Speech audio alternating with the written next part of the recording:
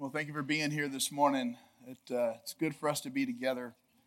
I know this past week I was able to be gone. We got a great staff here taking care of everything, and it allowed me to be gone with my family up on a vacation up in northern Idaho at a dude ranch, and just had a great time. Jeff did a wonderful job last week preaching a message, and the staff took care of everybody, but it is good to be back.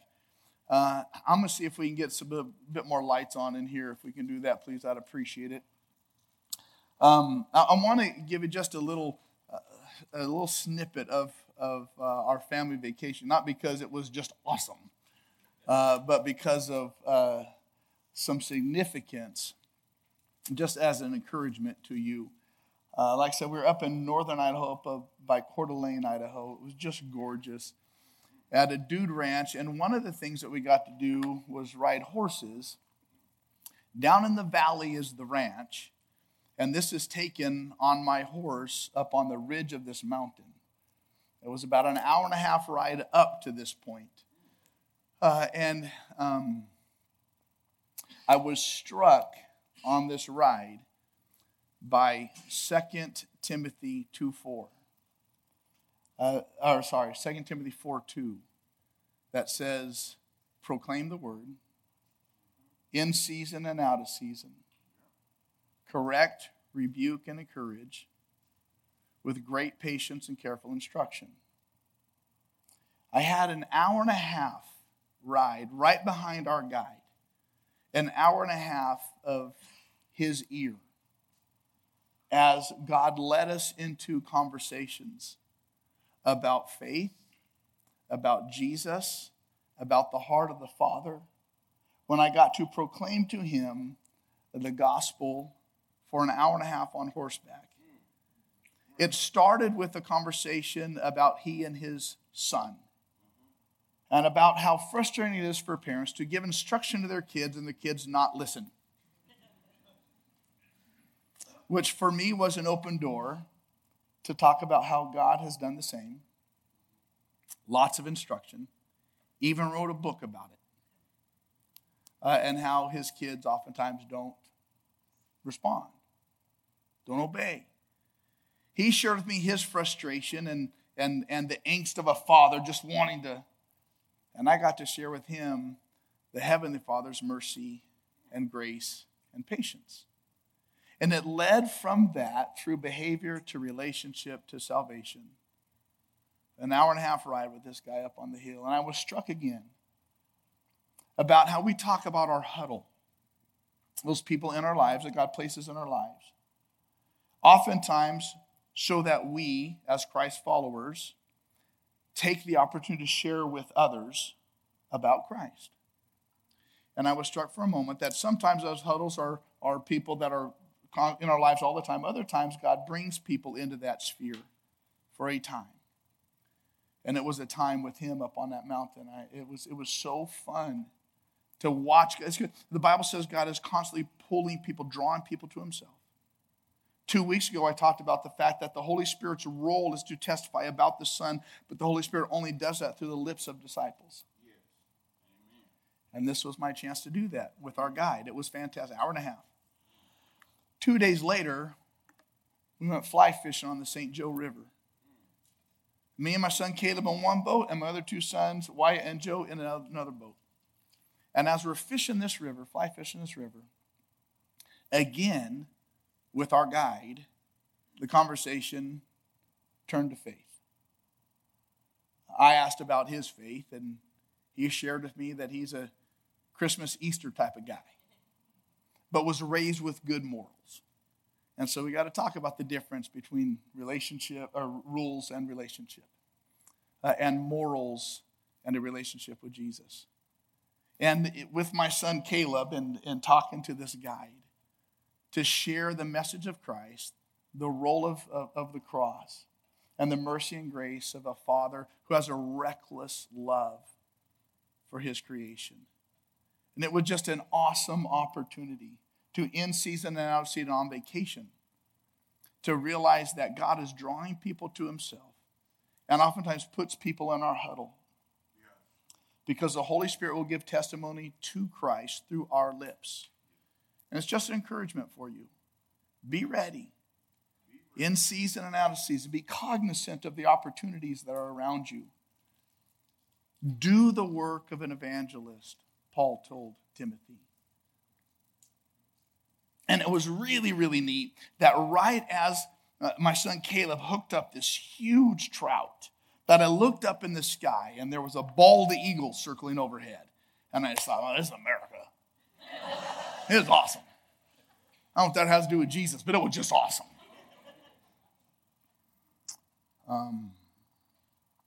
But I just want to encourage you. With whatever the scenario is that you find yourself, if you're a follower of Jesus, God wants to use you and employ you to draw people to himself. Take advantage of opportunities that might not seem like opportunities on the front end. Push into those. Do you understand? Father, thank you for this day. Thank you that we have a chance to be a part of your work. Thank you that you are constantly drawing people to yourself. Thank you, Holy Spirit, that you give testimony to Jesus through our lips. I pray you help us be mindful and creative to speak even those things we don't know, knowing that as we speak, words will be given us, that we fearlessly make known the mystery of the gospel, that we declare it fearlessly as we should. Thank you for the chance we have to open up your word. Holy Spirit, we give you permission to speak to us. We say on the front end that we'll listen. And we say on the front end that we'll respond. So speak now, your servants are listening. In your name I pray, amen. I want to encourage you that every morning when you wake up, you get out your Bible and make sure that this verse is still in it. Make sure it didn't go anywhere during the night because you're going to need it every day. And we know that in all things God works together for the good of those who love him and are called according to his purpose. Make sure Romans 8:28 is in it. It's a verse we need. It's a verse we need to believe. It's a verse we need to hold on to. This verse, Romans 8:28, is the difference between a life lived in peace and serenity and a life lived under stress and panic. This verse. Those who live with the belief and trust in the sovereignty of God, our lives lived in the absence of panic. Our stress and panic are the natural outcomes of the life who are not convinced of the sovereignty of God. Please understand that. If we really believed Romans 8:20 and we trusted the sovereignty of God, the ability and the promise to work all things together for good, if we really believe that, stress would be a foreign feeling, worry would be worlds away, and panic would pass. Oftentimes, the reason we get so stressed and worked up and scared is because we really don't trust God's orchestration of all things and that orchestration is for good. If you've ever known someone who is what one would call a control freak, do you know someone like that? I mean, it's probably not you, right? But probably someone you know. One of the reasons people struggle with control freaks is because at the heart of it, they don't really trust the orchestration of God. Because if they trusted the orchestration of God, they wouldn't have to control. Does that make sense? Because after all, if I control it, I know it's going to be good. And so the more the struggle is there to get my hands on, to control it, to manipulate it, to make sure, the less there is in the trust of the sovereignty of God and his promise to work things together. If God's working things together for good, why do you have to control? You follow me? Charles Spurgeon, probably other than Paul, the greatest human preacher this world has seen, he says, probably there's no other teaching, truth, or doctrine that's more comforting to the child of God than that of his sovereignty. There's no other truth or doctrine that's more comforting to the child of God than the truth of the sovereignty of God. Especially considering the events leading up to the crucifixion. The sovereignty of God and the trust in the sovereignty of God is especially tested when you look at the events leading up to the crucifixion. Those events leading up to the crucifixion, we would look at those from our perspective if they happened to us and feel as though we were a victim of the circumstances. Everything just conspired against us. But Jesus was not a victim of those circumstances. He was the orchestrator of those circumstances. Jesus himself was the director of them. And he understood the sovereignty of the Father, who had such a reckless love for his creation that would send his Son, his only begotten Son, to die so that we wouldn't have to. See, here's what I know. Trust in the sovereignty of it. Here's what it does. It gives stability and hope during the uncertainties and disappointments of life. When we trust in the sovereignty of God, it gives us stability and hope during the uncertainties and disappointments of life. See, and this is what I see in John 18. We're going to be in John 18 today. If you have a Bible or your smart device or something, please turn there. And this is what I see. See, in John 18, Jesus had enough, more than enough reason to crumble under the uncertainty and the disappointments that were pouring out on him. He had more than enough reason. Had this been any of us, we would have crumbled. We would have been destroyed by the disappointments, by the uncertainties, by the betrayal, by the denial, by the injustice that was being poured out. And each one of those for Jesus was a test of his trust in his Father's sovereignty. Will Father really work this out for my good and the good of those who love me? Will he really? Each one of them, each one of these tsunami tidal waves of betrayal, of denial, of injustice, each one of them was either a work of the devil to destroy Jesus' trust in his Father's sovereignty, or it was a work of God to employ Jesus in the trust of his Father's sovereignty. And each one, Jesus met each one with the opportunity of embodying the trust of the sovereignty of his Father, and with each one his resolve grew greater and greater and greater. And this is the way it works. Every time you and I face these moments, these unseen, unforeseen to us moments of disappointment, of chaos, of stress, of betrayal, of difficulty, every one of those is an opportunity for us to embrace the truth of Romans 8:28. I know, though I don't understand it, I know that God's going to work this out for my good because I love him. And this is according to his purpose.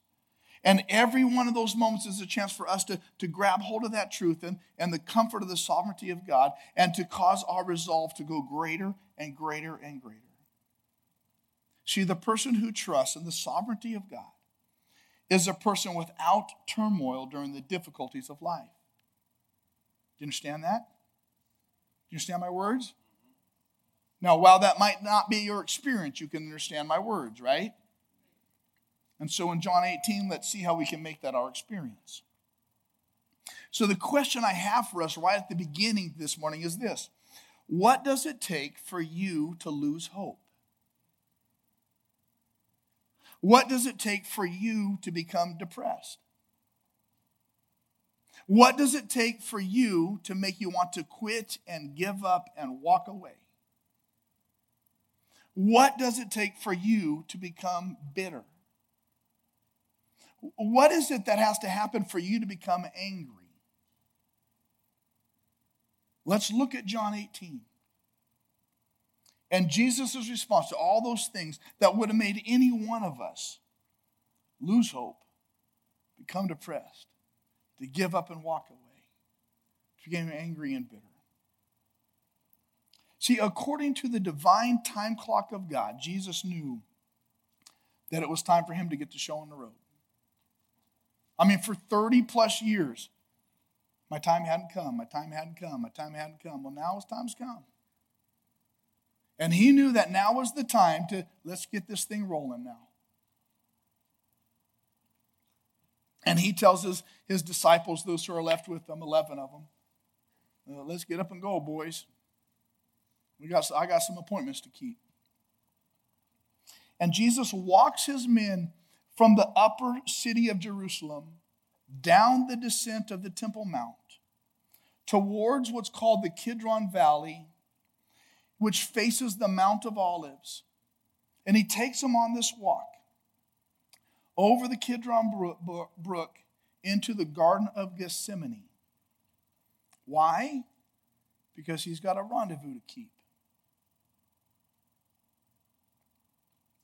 In John 18:1, the Bible says, when he had finished praying, Jesus left with his disciples and crossed the Kidron Valley. On the other side, there was a garden, and he and his disciples went into it. One of the first things that struck me in verse 1 of John 18 is that the Bible says when he had finished praying, he acted. This is a really important principle for me to practice that I don't very often. To pray first and to act second.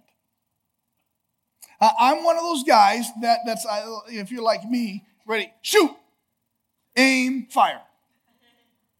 Anybody else like that? Like I just go, let's just get it done. Like we'll figure out the problems and work it out as we go, but let's just start doing something. I tell my boys all the time, God can't even steer a parked car, so just start some movement. I wonder how many things would have gone differently in my life had I stopped and prayed and then acted.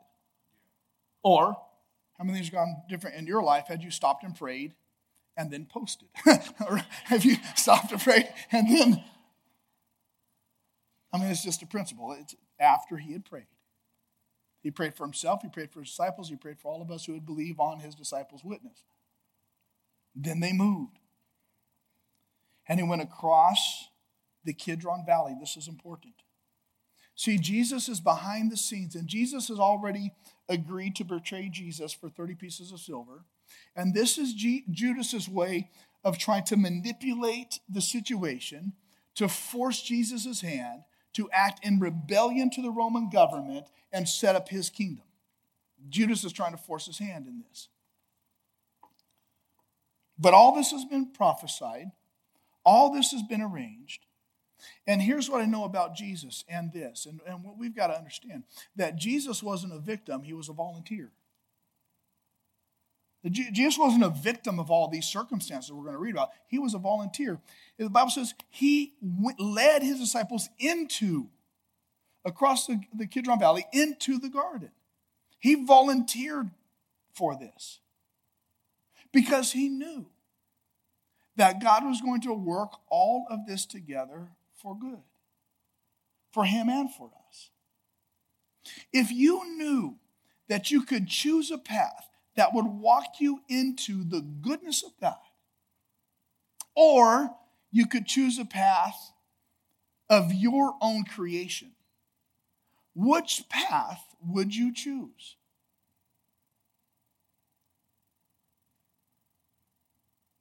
Wow, I'm going to suggest you should choose the path of God's goodness. And when that is it, when you decide on the front end, God, I'm going to trust your sovereignty, and I'm going to trust your word, and I'm going to trust that you're going to work even the difficulties out together for my good. Then you go into everything, the joys and the pains, the successes and the defeats, the pleasures and the difficulties, the goodness and the betrayals. You go into all of it as a volunteer, not as a victim. And this is why so many people struggle through the difficulties, through the betrayals, through the hardship, through the pain. Because we go through it as victims. Shouldn't be this way. That was wrong. And we approach them all as victims. And at the end of the day, the reason why we approach all of those experiences as victims is because we don't really trust and understand the orchestration of the sovereignty of God. That he's working it together for our good. So I can go into even those difficult things, not as a victim, but as a volunteer, because I know even that door is going to be for my good. Do you understand? You follow me? And so many times we want to fight against all of those and say, no, but this is right. This is what I deserve. This is...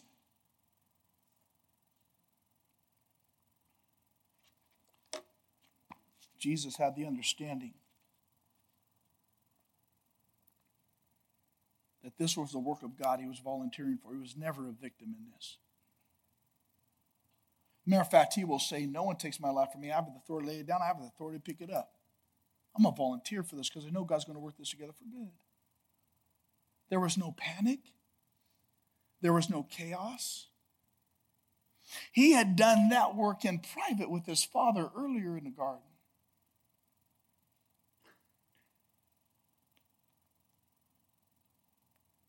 As Jesus was walking down through the Kidron Valley, across the Kidron Brook, up to the Mount of Olives, I'm sure in his mind he was thinking back to the Old Testament account in 2 Samuel 15 of King David.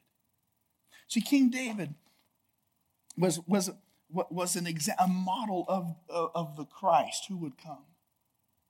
King David, the ruler of the people, the ruler of the Jewish nation. King David, though king, experienced in 2 Samuel 15 his son Absalom's revolt against him. And then because of that revolt, he experienced the betrayal and denial of a trusted friend and confidant, Ahithophel. And because of that betrayal of a trusted friend, the nation turned against their king. Now think about it. The king betrayed by one of his closest, and the nation turns against him. Jesus, the king, betrayed by one of his closest, and his people turning against him. I have to believe that as Jesus walked in this path, the same path that King David walked generations earlier, down the Kidron Valley, across the Kidron Brook, up to the Mount of Olives, I have to believe that Jesus, in his mind, he knew that this was that the forerunner had done this. And he knew the story of David. He knew that God would still yet again intervene, that God was setting things up in David's life for his good. And Jesus knew that because God is always faithful, that God was going to do the exact same. And I just wonder if later down the road, after the resurrection and ascension, if the disciples are sitting around, having walked this road with Jesus, having known Old Testament history, I just wonder if the disciples that were sitting around one evening around a campfire, you know when you have those aha moments? And probably their little daily Bible reading app popped up and they read that portion of 2 Samuel 15. And they're like, oh, yes, David did. We did with Jesus. Like, God is so good at his orchestration and stuff. It just makes sense. This is beautiful. And start to see the orchestration of God all through Scripture telling the story of Jesus. It seems to me that oftentimes to walk with Jesus means also to suffer. This was the Apostle Paul's prayer. His prayer is that he would become like Christ and share in his suffering. See, I think we've forgotten something. Let's not forget this important part. That suffering is part of the maturation process of the disciple. And sometimes we walk with Jesus into moments of suffering Because that's part of how the Father matures disciples, is to suffer.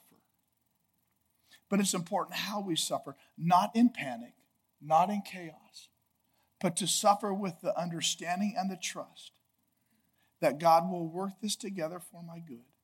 And I will trust his sovereignty in the midst of walking into the garden. Do you understand what I'm saying? You tracking with me?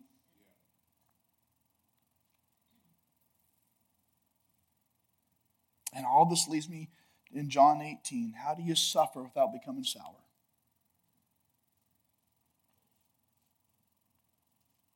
John 18, 2 and 4. Watch this. Now Judas, who betrayed him, knew the place because Jesus had often met there with his disciples. So Judas came to the garden, guiding a detachment of soldiers and some officials from the chief priests and the Pharisees. They were carrying torches, lanterns, and weapons. Jesus, knowing all that was going to happen to him, went out and asked them, "Who is it you want?" When the Bible says that Judas was leading a detachment of soldiers, that word detachment, when it's attached to a military force, means a tenth of a legion. There were 6,000 soldiers in a legion, so a tenth of that is how many?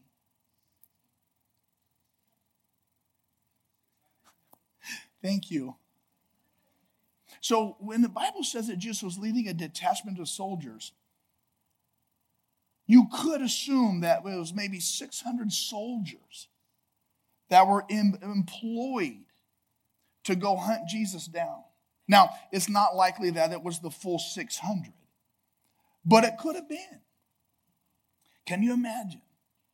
Jesus voluntarily walks into the garden knowing that there's going to be 600 soldiers armed with weapons and torches against you and 11 of your guys.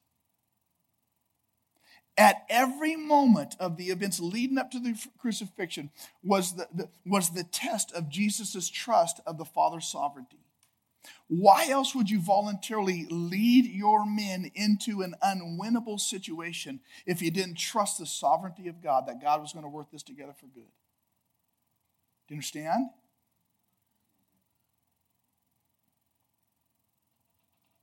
See, here's what I know. Trusting God's sovereignty eradicates panic.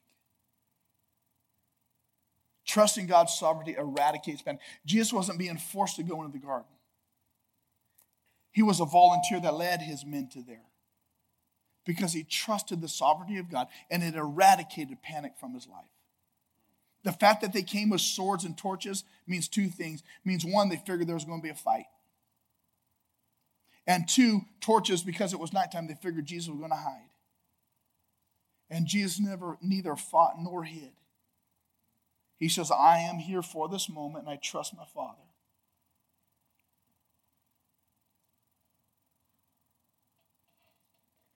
In verses 4 through 6. Jesus, knowing all that was going to happen to him, went out and asked them, "Who is it you want?" "Jesus of Nazareth," they replied. "I am he," Jesus said. And Judas the traitor was standing there with them. When Jesus said, "I am he," they drew back and did what? They drew back and fell to the ground. Here's what's happening. When Jesus says, "I am he," what he's saying is that Old Testament phrase that God used of his own personal name, I am. So when they ask, "Who do you want?" they say, "Jesus of Nazareth." He doesn't respond, "Hey, it's me, Jesus." He responds with the personal name of God, I am. And at that proclamation, at that declaration, they boom, fall over down. Because the power of the name of God has so much authority that it overrides every event, every outcome of evil. And with that one phrase, I am, Jesus asserts complete and total authority over every force of evil that would come against him. And in essence, what Jesus is saying is that I have so much disdain for your plan and your weapons. All I have to do is speak my identity, and you are nothing. Jesus could have that moment said, how you like me now? He could have said, I'm done. He just proved. And yet, he trusted the sovereignty of his Father, that even in what was about to come, he knew all things were right. God was going to work it together for good. Do you understand?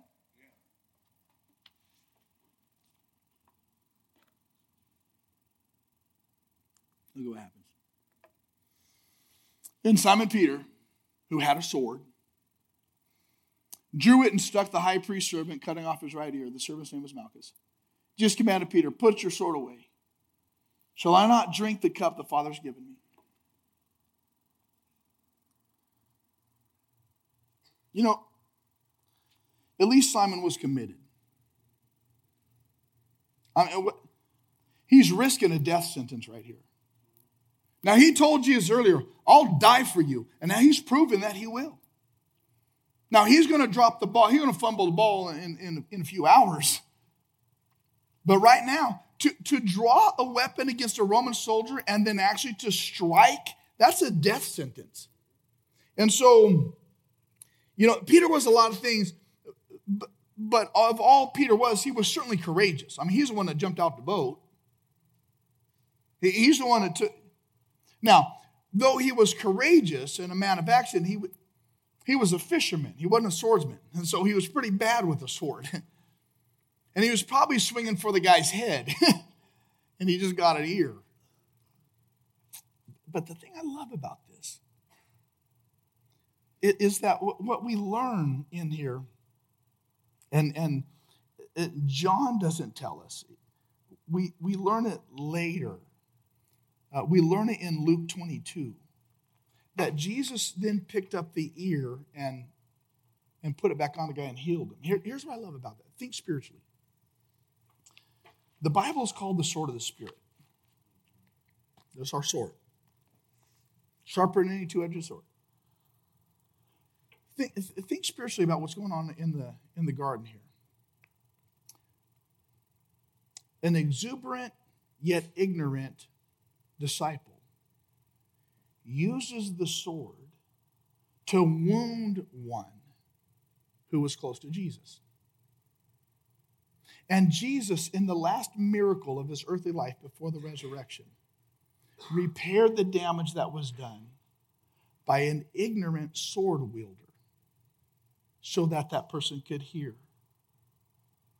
Here's what I know. Some of you have been injured by the sword, by exuberant yet ignorant disciples who have used the word of God to unlove people God loves. And the work of the Spirit is to heal that which has been damaged by an ignorant use of the word of the sword so that you can hear him again. Do you understand? And for some of you, you have been so damaged by exuberant yet ignorant disciples wielding the sword erroneously. And you've been cut up and diced up and hacked up. And if that's you, I just want you to be around Jesus long enough for him to pick those pieces that have been damaged and heal and heal and heal so you can hear him again. It's a beautiful picture.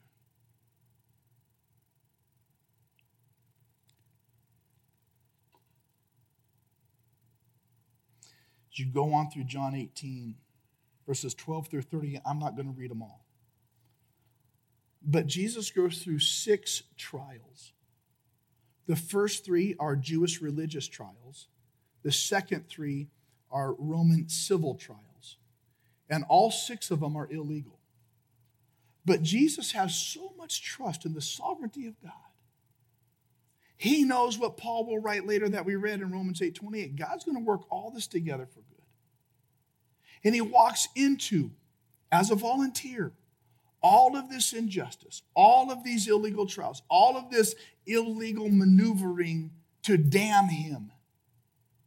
without pushing back, without defense, simply because he has so much peaceful, serene trust in the sovereignty of God. The Bible tells us in verse 12, then the detachment of soldiers with its commander and the Jewish officials arrested Jesus. They bound him, verse 13, and brought him first to Annas, who was the father-in-law of Caiaphas, the high priest that year. Annas was the former high priest, the father-in-law of the current high priest, Caiaphas. Annas was such a man of the people. The people loved him. Annas wielded so much authority. They didn't even take Jesus to the high priest first. They took him to Annas, the former high priest. All Jesus would have had to do was win over Annas, and the whole thing would have been done. The people would have followed anything he said. Jesus offers no defense before Annas. All he would have did had to just schmooze Annas a little bit, and it would have been over. And the second questioning that he went through was before Caiaphas, the high priest. Meanwhile, verse 19, the high priest questioned Jesus about his disciples and his teaching.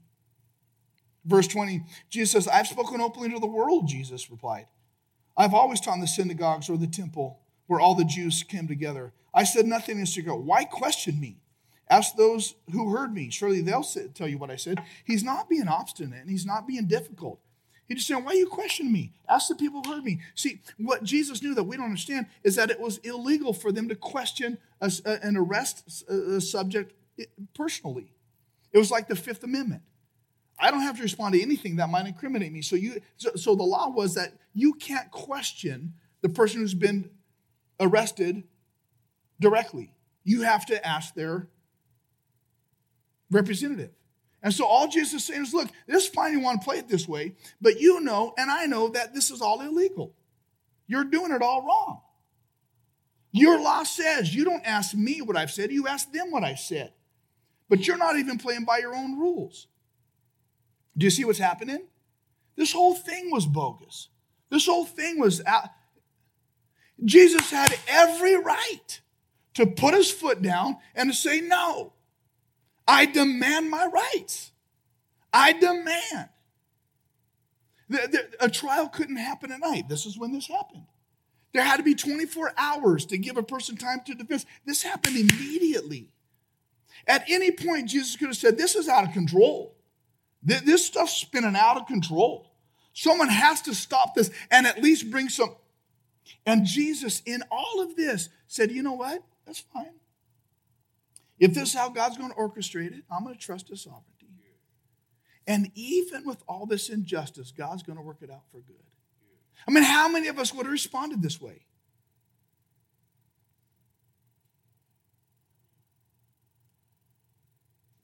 Sure as heck not me.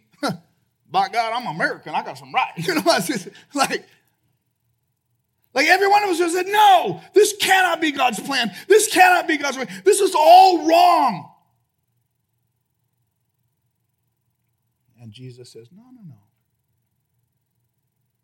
I'm not a victim here. I'm volunteering this because I know my God. In Matthew 26:59, it says that the Sanhedrin then got together, all the Jewish leaders. That was the third religious trial of the Jews. And then back in verse 28 of John 18, then the Jews led Jesus from Caiaphas to the palace of the Roman governor. In verse 29, so Pilate came out to them and asked, what charges are you bringing against this man? And Jesus went through 3 civil Roman trials, one before Pilate. And then Pilate sends him over. In Luke 23, Pilate sends him over to Herod, and then Herod sends him back to Pilate. So he went through 3 bogus civil trials by the Romans. And at any point, Jesus could have said, this is ridiculous. I'm putting an end to this. But there was an incredible trust of God's sovereignty. To know that God was even going to work this injustice together for good.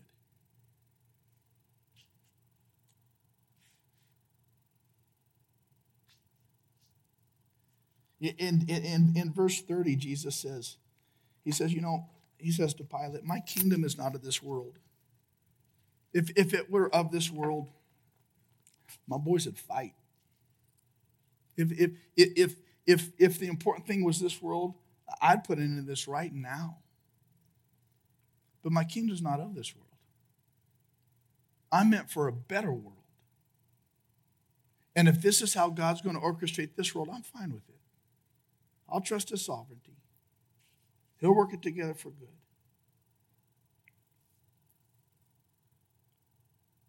You know, it's interesting that Pilate's response to Jesus, Jesus says, I've come so you can know the truth. And Pilate's response, I think in verse 30 is, what is truth? You know, this postmodern mindset has been around since the time of Jesus. What is truth? You have your truth, I have my truth. You can believe your truth, I'll believe my truth, it's no big deal. I mean, that's what our culture tells us right now, right? Your truth is different than my truth, that's fine. You can believe your truth, I'll believe my truth. Let's just get along and be happy and just love. You can't have love without truth. There is truth. And we've got to understand and not be duped by a culture that says there is no objective binding truth anymore. I mean, we've got to understand that two opposing truths cannot be true at the same time. If I say my fishbowl in my hand is full of water and a goldfish in it, and I also say my fishbowl in my hand is completely empty, both of those can't be true. Do you understand? The truth is a boy cannot be a girl and a boy. There's just truth. People struggle with that. And Pilate says, what is truth? And Jesus says, you're looking at him. But let me wrap this up with this. Here's the thing I love about this whole chapter 18. With all this stuff, Jesus is trusting the sovereignty of God and knows God's going to work this together for good. Look at how beautifully this comes together at the end of this. Verse 39 and 40. Pilate is addressing all these Jews, hundreds of them, maybe thousands of Jews, out before him. He's standing there, Jesus by his side. In verse 39, it is your custom for me to release to you one prisoner at the time of the Passover. Do you want me to release the king of the Jews? They shouted back, not him. Give us Barabbas. And John tells us now Barabbas had taken part in a rebellion. To get the full scope of what's going on, you got to go to the book of Matthew. And in Matthew chapter 27, it tells us the totality of this. And now I want you to get this. Jesus has gone through all of this, submitting to the sovereignty of God, knowing that God's going to orchestrate it and work it together for good, right? And so we get this little snippet. Pilate standing before all the Jews, Jesus next to him. Ask the people, it's your custom that I release one of your prisoners during the Passover, just to show I'm a good guy. And so I don't find any reason why this guy should be killed. So how about I let him go to show my graciousness? They respond, no. Set free Barabbas. Now, when the Bible says he was guilty of an uprising, really it was treason, and it was a rebellion and insurrection. He was guilty of murder. So he was getting the death penalty, Barabbas was. They say, Barabbas, Barabbas. And so Pilate says, well, what do you want me to do with this guy? And the Bible says they shouted, crucify him, crucify him. Okay? So look at Matthew. Now, it was the governor's custom at the same exact scenario, just from Matthew's perspective. It was the governor's custom at the festival to release a prisoner chosen by the crowd. At that time, they had a well-known prisoner whose name was Jesus Barabbas. Jesus was a pretty common name. Jesus Barabbas. So when the crowd had gathered, Pilate asked them, which do you want me to release to you, Jesus Barabbas or Jesus who's called the Messiah? But the chief priests and the elders persuaded the crowd, all of them, a whole bunch of them, to ask for Barabbas and to have Jesus executed. Which of the two do you want me to release to you, the governor? He asked them, which do you want me to release to you? Barabbas, they answered. What shall I do then with Jesus who's called the Messiah? Pilate asked. They answered, crucify him. Why? What crime has he committed? Asked Peter. They don't answer him. They just shout back even louder. Crucify him. They released Barabbas to them, but Jesus said, flog handed over to be crucified. Here's how it goes down.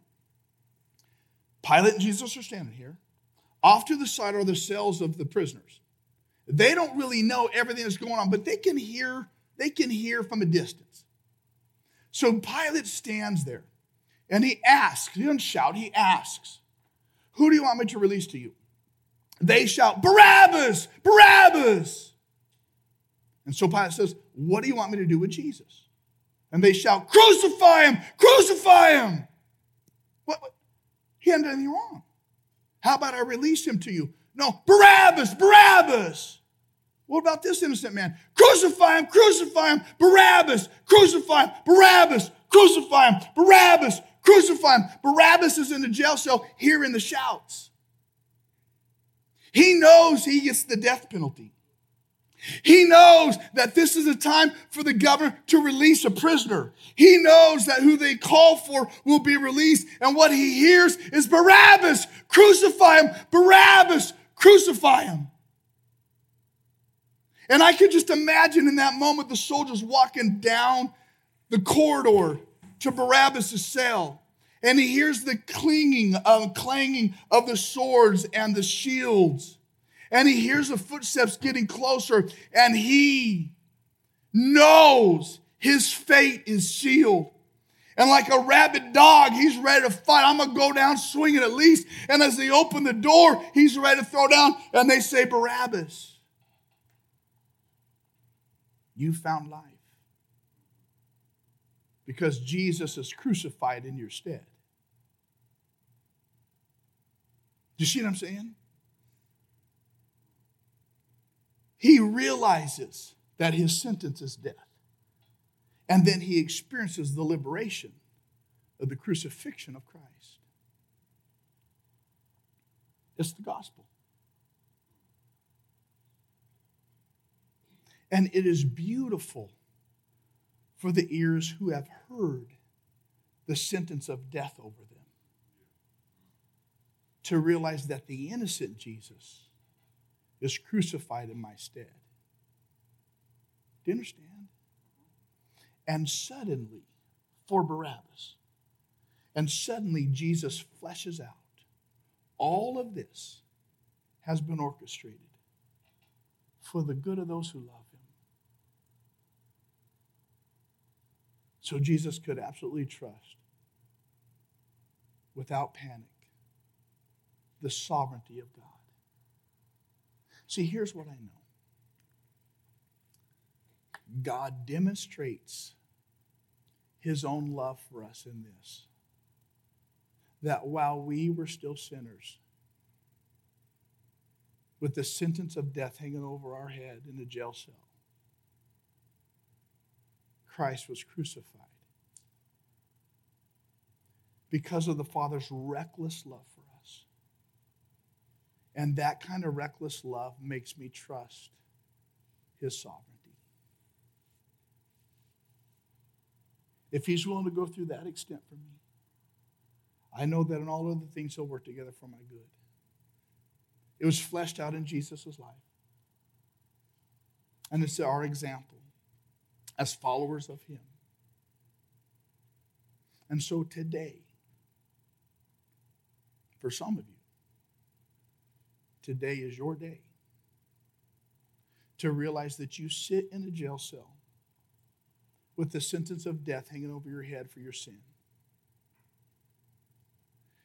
And I pray today is your day when you hear the door swing open wide and say, there's been one who was crucified in your place. It's Jesus.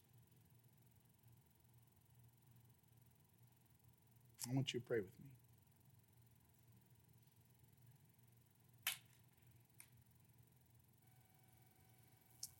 Father, I thank you for your reckless love that has pursued us through the life of your Son.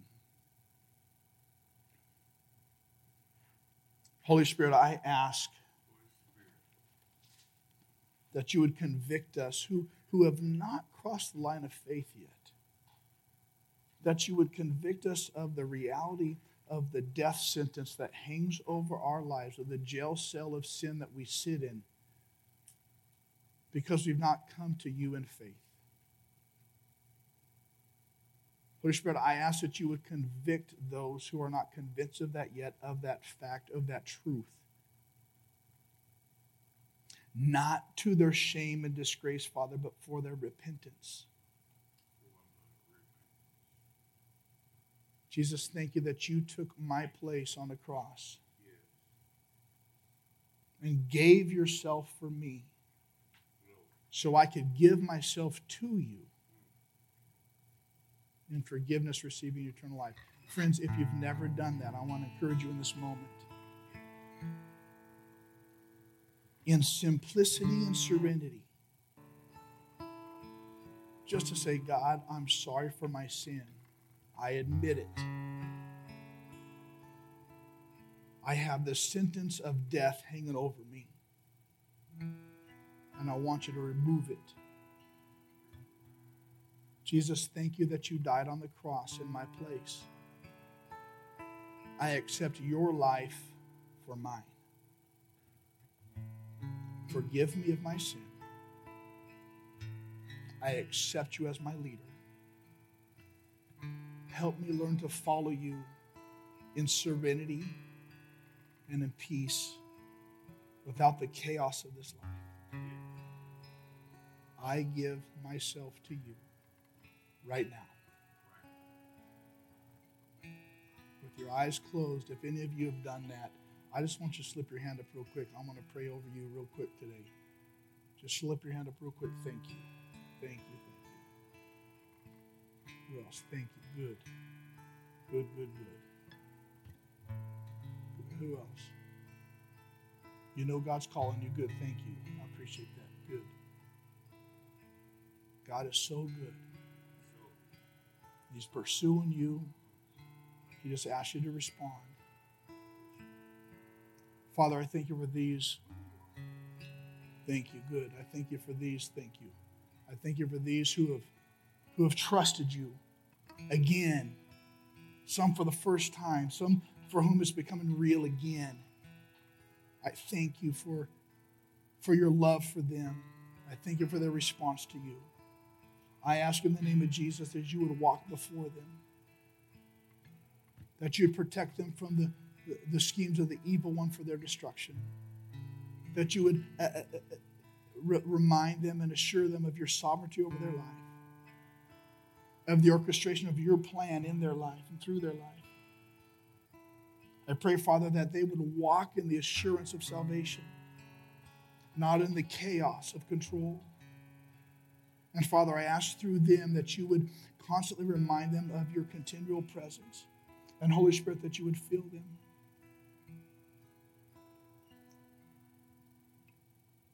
We love you, Jesus, and I thank you for what you're doing. Help us trust you. Help us rely on you. You are a good God, and you are ours. In your name I pray, amen. Those of you who indicated that, I would encourage you. I've got that little booklet that I wrote called Foundations that just helps with some of the foundational principles of faith. I don't know how many copies we have left. If there's any, if not, we'll print more this week. You can come by the office and get those or pick them up next Sunday. It'll just help ground you in some of the foundations of faith. And I would encourage you to stay in your Bible and stay walking with Jesus. Reliance upon him as you go through this world. He's got you. I'm excited for your future. I love being together. I love opening up the Word. It's so good for us. It's what we should be doing. I went long again, Jeff, like I did last service. I appreciate your patience. I appreciate your patience. God's a good God. How about we stand up and sing a little bit?